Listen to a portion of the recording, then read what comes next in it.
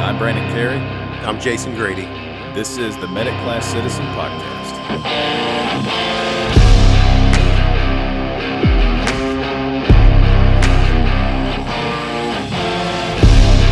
All right, everybody, welcome back. So today we're going to jump into strokes and stroke care in the EMS setting. Jason, we've talked about this a lot. We've had a lot of feedback from people saying that they really want to know more about stroke. They have a lot of questions about stroke interventions in the field and how to get them to the definitive care for stroke. Yeah, like with anything else, there's a fairly big disconnect just in medicine in general, especially from the field to definitive care. So we sought to find who could we talk to that kind of understood both sides in the realm of stroke. So we have a gentleman in Georgia who is probably one of the foremost leading experts on stroke system care. He is Dr. Rishi Gupta, and he was gracious enough to sit down and talk to us. Absolutely.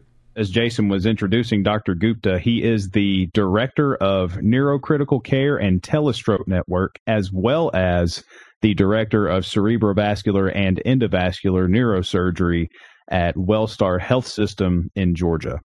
We could literally spend an entire podcast just reading his CV.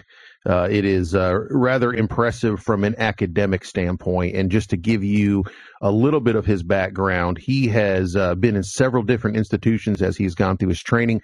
He was assistant professor of neurology at Michigan State University, as well as did training at the Cleveland Clinic. He was the assistant professor of neurology, neurosurgery, and radiology at Vanderbilt, and as well as associate professor of neurology, neurosurgery, and radiology, and the director of the Multi-Hospital Acute Stroke Network and the Vascular Neurology Fellowship Program at Emory University. He was instrumental in starting one of the premier stroke centers in the United States, the Marcus Stroke Center at Grady, and then has most recently, in the past few years, gone and done the same thing at Wellstar. It's absolutely incredible. I mean, like you said, the CV is just phenomenal. Yeah, and as you read through this, again, it would take you a long time to read through it. However, that is, to me, not where the quote-unquote genius of Dr. Gupta is. I have had the distinct pleasure of hearing him speak several times, and you might think someone of that caliber would only speak at large conferences and large gatherings where he would get the most bang for his buck. But I'll tell you, the two times that I have heard Dr. Gupta speak, one most recently was just a few months ago, and he literally got in the car by himself and he drove about an hour and a half to a rural area of Georgia to give a talk on stroke management and stroke care to a group of about 10 EMS people. So he is definitely someone who practices what he preaches. He understands what it takes to treat stroke patients, and he understands what it takes to treat patients as a system. All right, well, good deal. Well, let's dive right in. Let's go ahead and listen to the interview. So, Dr. Gupta, it is an honor and a privilege to have you on this podcast with us today. Would you just start by telling us a little bit about your background and the work that you're doing currently? Absolutely. So I was passionate about going to medical school after I went into engineering school first, and I became a biomedical engineer, and I had a passion for medicine and trying to integrate somehow engineering concepts into medicine. And as I went through training, one of the fields that stuck out to me was neurointerventional surgery, because at the time in 2000, when I first started in this field, it was amazing to watch cardiology go through these rapid evolutions for PCI and STEMI care. And the first patient I saw in my residency and training in New York came in with a right middle cerebral artery thrombus. And at that time, there was nothing we could do, and I watched him pass away. And it just kind of opened my eyes to, we have to do better than this. And so I did my neurology residency in New York at Columbia University, and then went on to do a neurointerventional surgery fellowship at Cleveland Clinic in Pittsburgh, and then launched my career into stroke interventions and trying to help patients with large vessel occlusions. Wow. So tell us about the first program, or tell us about specifically the program at Grady, and then currently where you are. Sure. So I moved to Grady Hospital in 2010, and it was based on a philanthropic grant from Bernie Marcus, who helped found the Marcus Stroke Center. And at the time, the concept of Grady was to build a center to care for patients with large stroke disease or syndromes, and to treat them with thrombectomy or clot extraction. So I spent 3 years there and worked with many hospitals in Atlanta to build a referral center, but two, intensive education to all the hospitals, to pre-hospital providers on how to care for patients with large strokes. So that was my first introduction to the city of Atlanta, to the hospitals in Atlanta and the pre-hospital providers in Atlanta. Where do you practice currently? So currently I'm at Wellstar Health Systems at Kennestone Hospital, and I moved here in 2013. So I've been here for 7 years, and I've taken similar concepts from Grady and worked, in our local community here in North Georgia to integrate the Wellstar Health System into a platform of delivery of stroke care. So we've taken it one step further in not only just large vessel occlusions, but all strokes, hemorrhagic, ischemic, and even smaller strokes. And the goal is really to come up with a systematic approach to caring for patients with stroke, and really providing better care, better outcomes, and really partner with what I think my biggest thing I've learned throughout the 10 years I've been in Atlanta is how complex the system is, and how many touch points a patient goes through. And it's been my passion to integrate the levels of care for patients with stroke. Yeah, that's interesting that you mentioned that. And that's what I kind of ask you about, this system of care. In cardiology, we've done pretty well with developing systems of care. Trauma obviously has done a really good job with developing systems of care.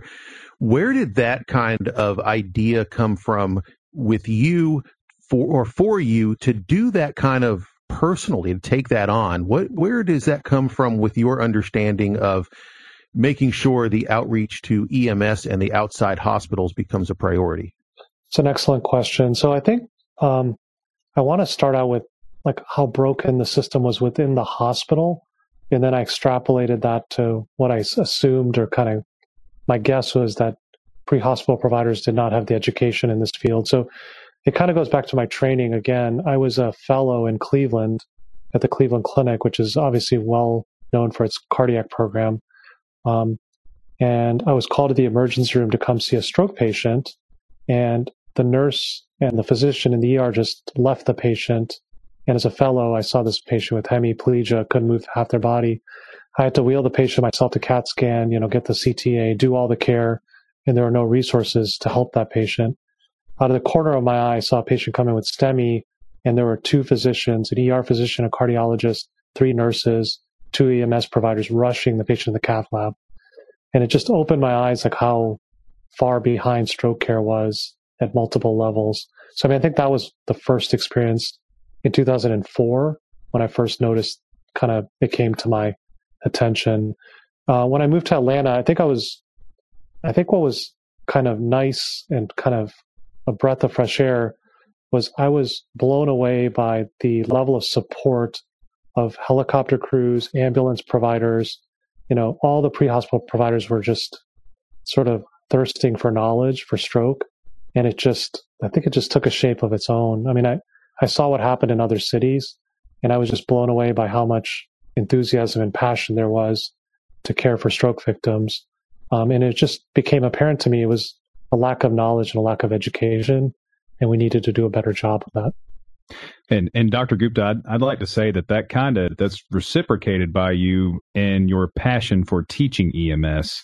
If you wouldn't mind, would you talk about, when did you start teaching ASLS courses? When did you actually start the outreach? And, there's a unique bond that EMS providers have with you. And, we talk about EMS physician champions. You are clearly one of those. So why was that? Absolutely. When did you start teaching EMS? Yeah, so 2011 is when I first started at Grady. We worked very closely with Grady EMS in the early days. And then that branched out to various providers in the city of Atlanta, then outside of Atlanta to rural areas in south and north of the city. I think, what you touch upon is an important thing. And I think there are two things that I think drive me, I'd say are kind of they just make me upset as a physician. And it's to watch when EMS brings a patient in the emergency room and kind of the moaning and groaning from the clinical team in the hospital about when someone comes in. I think like every opportunity, if something gets missed or there's a potential for improvement, becomes a teaching opportunity rather than a scolding opportunity. And I think some of this is understanding that our levels of knowledge vary across the spectrum. And to bring us closer together in alignment, we all need to work together hand in hand. And so, I think what struck me was there was receptiveness, there was enthusiasm, and I think that was something I wasn't used to. So I think it just, from 2011 onwards, I made it a passion of mine to do this, because just every provider I came across was just incredibly grateful. But more than that, I saw the aha moment when they saw one patient with a big stroke and they identified it, got them to the hospital, and just this real like adrenaline rush in their eyes that they feel like they made a big difference for that patient. So I think for me, it was just kind of, that was my reward mechanism, was to see that. ASLS started when I moved to Kennestone in 2013. Jennifer Jones has been instrumental in helping me set that up. And I think with the stroke team here, Jennifer Jones being our EMS outreach coordinator, we've been very fortunate to have that opportunity to teach that course.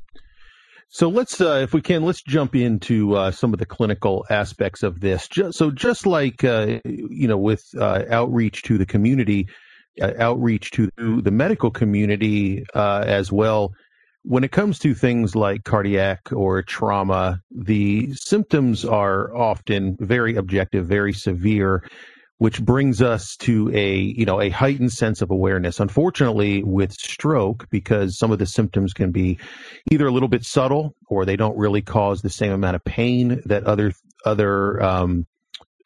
situations have, like trauma, cardiac, what have you.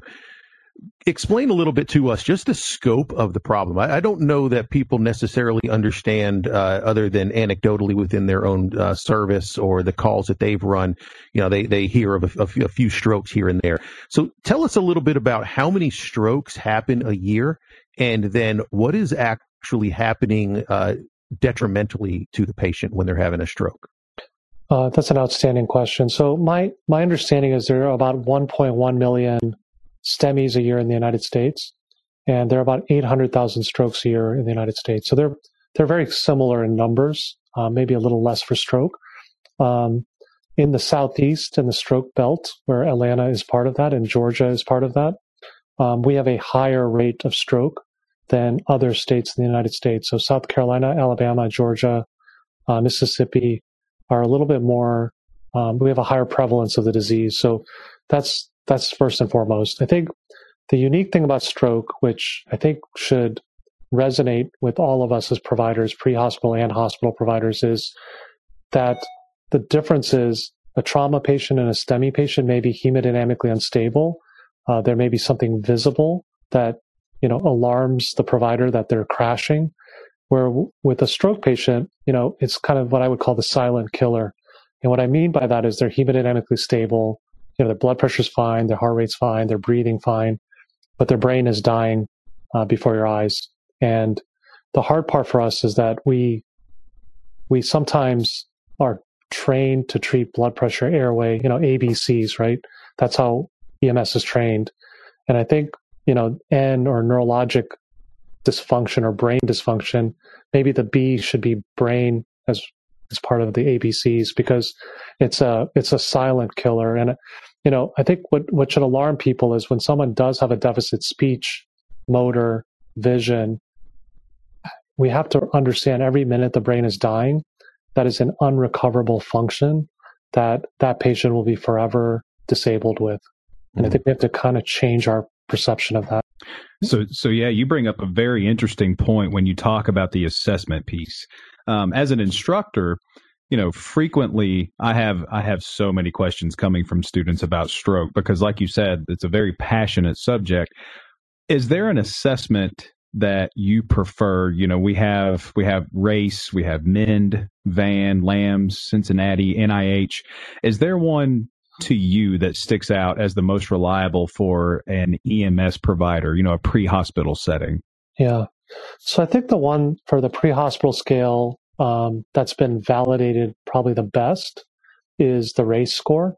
And I do think we should break this down into two things, right? So there's one is detection of stroke.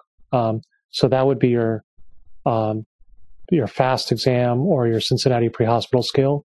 I think those are good validated scales for detection of stroke, yes or no. But then to take it to the next level is it a big stroke or a small stroke? Then the RACE scale is the most validated scale in the second tier. There are definitely other scores like VAN, like you mentioned, FAST-ED. There's a Cincinnati large vessel scale now. So there are other things, but I think one thing I would encourage is picking one scale and ensuring all providers are speaking the same language. With those assessments, are there any nuances within those assessments that are important versus, right versus left, large vessel occlusion, as you said, versus a smaller stroke? Anything there that, as we kind of move towards the ultimate question here of destination decision, whether it's within Cincinnati or RACE, what nuances should we be looking for in those cases? Yeah, that's a really outstanding question. So I think it's important to understand the gold standard for scales today is the NIH stroke scale. And the reason I don't think it's a good scale in the pre-hospital setting is that it's a lot of work and it's a lot of training. And I think that it really cannot be replicated without seeing hundreds of patients and doing the scale over and over again. But the RACE scale, what it's done is taken the points on the NIH stroke scale with the highest components and shrunk the scale down to make it easier to provide in the pre-hospital setting so that more providers can provide it. So the most important things are motor function and speech. I think they get the highest ratings on the RACE scale, as well as gaze deviation. So the take-home points are if someone has a severe motor deficit, cannot move their arm or leg, cannot speak, and or has a gaze deviation, those are high-risk features for a big stroke. Along with that assessment, what are some of the important things in the history? I mean, I know we're obviously going to, everyone thinks about last known well or something like that. What are in our history gathering, apart from the objective assessment, what do we need to be looking for that helps paint the whole picture on the treatment process this patient's going to get? Yeah. So I think the other thing to know is what blood thinners the patient is on. So if they're on, one of these novel oral anticoagulants, such as Xarelto, Eliquis, Pradaxa, or Coumadin, I think that history is very important. I think the one thing that gets lost in all of this is the pre-existing function of the patient prior to the stroke. And I think that's important because if somebody is very, very disabled and then has a stroke, it does alter our treatment decisions in the hospital. And I think later, when we talk about destination, it probably will alter that also. So things like severe dementia, bedbound because they can't walk due to severe hip fractures in the past. Those kinds of things are important historical data points for providers. Let's move more towards, okay, so we've done the assessment. We recognize that the patient is having a stroke. And then whether or not the RACE assessment gives us an idea whether it's a large vessel occlusion or not. Let's talk about the different types of destinations. So we go through the different types as far as primary versus comprehensive versus primary with thrombolysis. All that stuff I think can get lost in the terminology. Help us understand what those different places have to offer. Yeah. So the primary stroke center essentially is the designation given to stroke centers that can provide 24/7 acute stroke care for intravenous delivery of thrombolytics. They can provide rehab services. They can provide stroke neurology coverage either via telemedicine or in person. And they're meant to be destinations. The way I would think of it is destinations where intravenous drugs can be managed at that facility.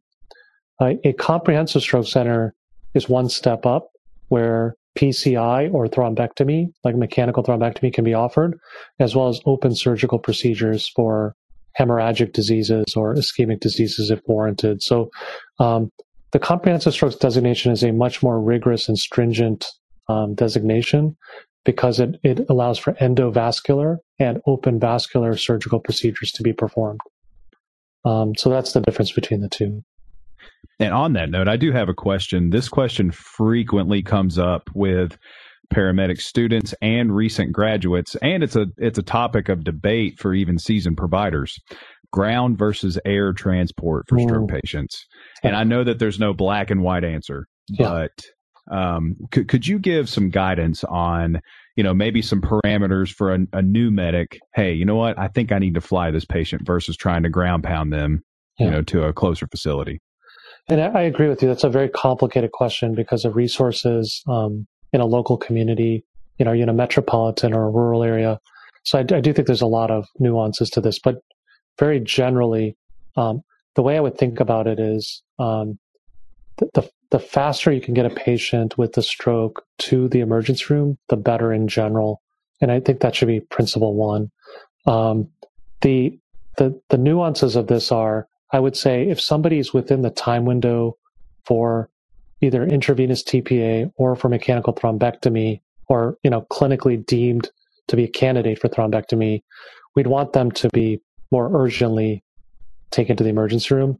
And what I've said is if it's going to take more than 30 minutes by ground and you believe by air you can get the patient there less than 30 minutes, I would defer to air over ground for those specific cases. If you think by ground it can be done within 30 minutes, I think it's reasonable to go by ground because I know there's a lot of setup time and other things to get air transit. Lastly, I would say I think this is an area that we probably should standardize more and work with our trauma colleagues on this because they've done a very good job of sort of deciding who's air versus ground, as well as the cardiac team. So I think there's a lot of room for improvement here. What I could tell you at Kennestone, we encourage more of the rural transfers to come by air because the distance is usually more than 45, 50 miles. And so those patients typically are flown in. And the ones within sort of a 30-mile radius are typically grounded into Kennestone. So take us through, and I know this is probably an impossible question to answer specifically and could probably discussion that could go on for days, but tell us who are the patients that may be slam dunks for comprehensive. We have a lot of, even just throughout the entire country, comprehensive centers are just not everywhere. Probably they need to be. This is where cardiology was probably just 10 or 15 years ago, that there were a lot of cath labs, but no PCI centers. And so now that PCI centers have popped up everywhere, the transport decisions for EMS are a little bit easier because so many people do PCI. We're now in this realm with stroke care that there's a lot of primaries, but there's not a lot of comprehensive. Help EMS kind of walk through the decision making on primary versus comprehensive, whether it's a distance thing, a time thing, who should get TPA first, trip and ship, or who should go directly to a comprehensive. You like to ask really tough questions. So it's a good question. And I think it's a practical question that we have to really nail down. So I think there's two categories of patients. Category one is the patient who is within the IV TPA time window. So they're within 4.5 hours of last known normal. That population in general, the data is should receive intravenous TPA as fast as possible before consideration for thrombectomy. So that population, what I would say is if you're within, if the difference in time between the primary stroke center and the comprehensive stroke center, if you're going to lose more than 30 minutes to bypass the primary stroke center, then it does not make sense to go to the CSC. You should stop at the PSC and allow them to transfer the patient if appropriate. What the asterisk to this is, we're talking very specifically about a patient with a large vessel occlusion syndrome. So it's not all comers with TPA. So it's only the group where, we had discussed the RACE score or one of these secondary scores, such as VANS or FAST-ED. So I think in your algorithm at EMS, if you pick a secondary scale and it tests positive for high probability of large vessel occlusion, if your transit time is less than 30 minutes between PSC and CSC, it probably makes sense to bypass the PSC and go to the CSC. And the reason for that, we have data on this now, that the average door-to-needle time for TPA at the Comprehensive Stroke Center is on the magnitude of 25 minutes. At the primary stroke center, it's on the magnitude of 45 to 50 minutes. So you're saving time in TPA delivery for that delay in transfer. So I think I hope that makes sense. Yeah, absolutely. Take us through a little bit. Then we have a patient who's 2 or 3 hours out. They are a candidate for TPA. Which types of patients would be ineligible to receive TPA? Yeah, so I think if they're on Coumadin, one of these NOACs, like the Eliquis, Xarelto, or Pradaxa, they would not qualify for TPA. If they've had recent surgery, within 6 weeks, if they've had any kind of surgical procedure, they would not qualify. If they've had a recent stroke within 6 weeks, they would not qualify. If they've had a history of a hemorrhage, an intracranial hemorrhage, then they would also not qualify. So those are checklist questions that can be asked at the time of, at the scene. Are they still eligible for thrombectomy? They are. So the mechanical thrombectomy approach, they're not precluded from proceeding with a thrombectomy. Okay. So we have a patient that's going to be going to a comprehensive center. Take us through that. They arrive, say, at your facility. What are the steps that go through, and then kind of walk us through the different devices or different types of thrombectomy that you have available? Sure. I think one thing that's important prior to arrival, I think many hospitals are doing like a pre-notification system, and I think that's an important point for EMS to understand, that the pre-notification really does help us on our end, because once you've alerted us and given us the clinical symptoms, we have a triage system in the hospital of high probability or low probability of a clot based on the symptoms that have been transmitted to us. So I think precision of that information is very helpful. Once the patient arrives, they're taken emergently for imaging, which consists of a non-contrast head CT and a CT angiogram. And the purpose of those two tests is to, one, rule out a bleed, and two, to look for a blood clot in an artery. If we were pre-alerted that this is a, high suspicion, and what I mean by that, gaze deviation, aphasia, hemiplegia, if one of those kind of 3 buzzwords come across the pager, the endovascular team is well aware of it and is kind of in action mode based on the imaging. And so if the imaging shows a clot, then immediately the patient's taken right to the cath lab for the thrombectomy. At that point, the operator has choices of how to remove the clot. There are 2 basic principles. One is a stent retriever, and there are 3 stent retrievers on the market in the United States. That's Trevo, Solitaire, and EmboTrap. And then there's aspiration catheters that can be used to, quote unquote, suck out the clot or aspirate the clot. So those are choices. Unfortunately, there is not a standardization today of which technique is best, but operators, based on their experience, use one of these techniques. What would cause a patient to be excluded once they arrive from being a candidate for thrombectomy? So the biggest thing we look at is the physiology of the brain. So on the non-contrast CT or we have advanced imaging with CT, if there looks like there's already a large injury on the CAT scan and that reperfusion will not restore function, we will not take those patients. If someone has other comorbidities such as severe dementia or is very disabled at baseline, we will not take those patients for thrombectomy. The data doesn't support that today. So those are the big ones. So speaking along the lines of the data, can you walk us through kind of the evolution that has come from how far out we can now treat strokes? I mean, you mentioned the 4.5 hours for TPA, but there's been an evolution for, 6 hours, 12 hours and beyond. Take us through some of that data and kind of the evolution of that and where we are today. Yeah.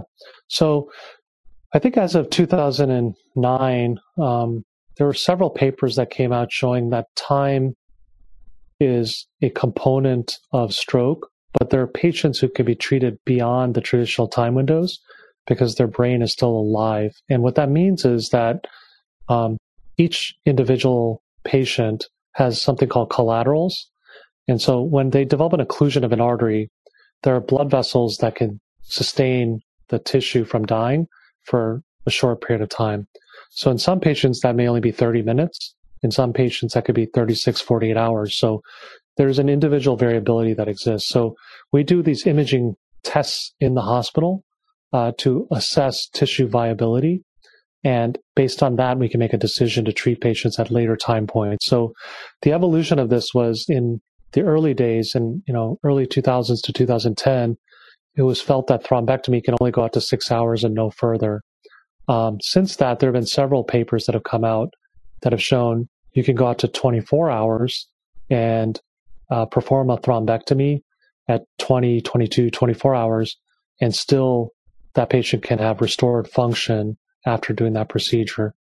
And I think that's important to understand that, if you have a patient in the field who may not qualify for IV TPA, but has a large deficit, again, there's no advantage to going to the primary stroke center for that patient because they're not going to be able to do the thrombectomy procedure, and we're just delaying care for something that could be offered. So I think the easier thing is when a patient does not qualify for IV TPA, but tests positive on one of these LVO scales, they really should be emergently transferred irregardless of time, because we can treat patients up to 24 hours out.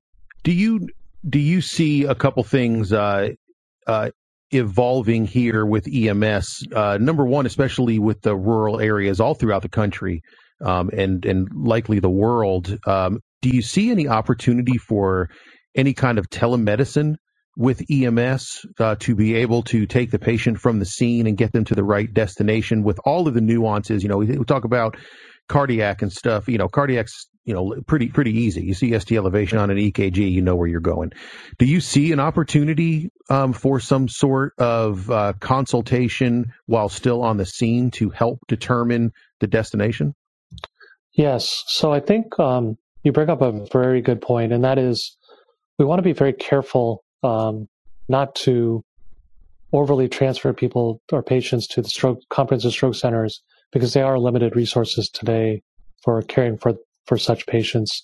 I think you correctly pointed out there are a limited number of CSCs in communities, and having their bed availability is crucial. So patients in rural communities, I think having either video cameras on ambulances, there's new telehealth platforms that are cost effective, and we've piloted a few of these in the past, and I think they can be very effective. One of the challenges is the signal dropout depending on where you are in your territory and region. There are issues that the networks can drop signals, but if we can kind of get around that, I think linking EMS in rural communities to the comprehensive stroke center they typically take their patients to can assist in whether the patient should leave their community or not. And what I mean by that is, if we're able to beam in, examine the patient with the EMS providers, say, yes, that's that's concerning, they can activate the helicopter or if they have to, take the truck out of their community. So, but that decision we shouldn't take lightly, because it is I think it's an important and challenging decision. If an ambulance leaves the community, and that could be the only ambulance for that county in some of these rural communities. So we need to be very, very careful as to how we approach that. But I do believe telehealth is a great solution for this. I do want to say there's one thing in the future which I do think will solve this. And, cardiology, you guys can do an EKG, and with relative accuracy that can tell you if it's a STEMI or not. I do believe technology will come to fruition in the near future where you can put a little probe on the skull and it would say yes or no, that's a clot. So either through transcranial Dopplers, some sort of sonography, or there's some new wave technology people are looking at. Those things can really help us perhaps be more consistent in these decisions. Do you think that it's warranted to have TPA in the pre-hospital setting? Are there enough strokes out there? Is it safe enough? Is it cost effective? So, I think there's a group of physicians who are looking at, I think you have heard of the mobile stroke unit, where there's an ambulance with a CAT scanner on it. And what they've shown is that if you can get a CAT scan in the field, deliver TPA in the field, the outcomes are better when you do it that way. I think the problem in most communities is that there may be one or two of these units in a city, but that cannot provide for the larger number of patients it needs to treat. So, unfortunately, the big problem is we need a CAT scan to be able to deliver TPA. And if you don't have that image, we cannot do it safely because of the risk of that patient might have a hemorrhage and not an ischemic event. And so I do caution. I think your point is valid. If we're able to get technology in the field that proves the patient is not bleeding, then yes, absolutely. I think this could be a futuristic thing where thrombolytics could be infused in the field. On the same note of technology, until that day comes when we do have that capability of diagnosing in the field, are there any, well, first off, let me ask, what is your opinion on the use of apps? There are certain apps such as FastED and some of the other ones. What are your thoughts on the use of an app versus relying on the paramedics' just clinical assessment? And if you do like the apps, are there any in particular that you prefer? So I think it really depends. I'm not a big app person personally, but I know some people really find apps to be very helpful. And it's a reminder. I honestly think like these decision trees are not that complex. And what I mean by that, apps, the apps I've seen today on the market, they serve two purposes. One of these scales like RACE, FastED, one of these scales are on the apps, and the provider just goes through it and just clicks data points to see if it's a large vessel occlusion based on the score. I'm not sure you really need an app to do that. I think that can be trained. FAST and MEND and Cincinnati Pre-Hospital Scale have been taught for decades, and there are no apps, and people are doing a great job with that. The second function of an app was, the destination based on where you are. So where you are in the county, in the community, how far you are from a CSC. So I would encourage each individual EMS department to partner with a PSC and a CSC and ensure they know where they're taking their patients up front. I think building those relationships and having direct communication with those health systems is a more efficient and effective way, because I think that partnership grows and the efficiencies grow. I think my concern about these apps is that I'm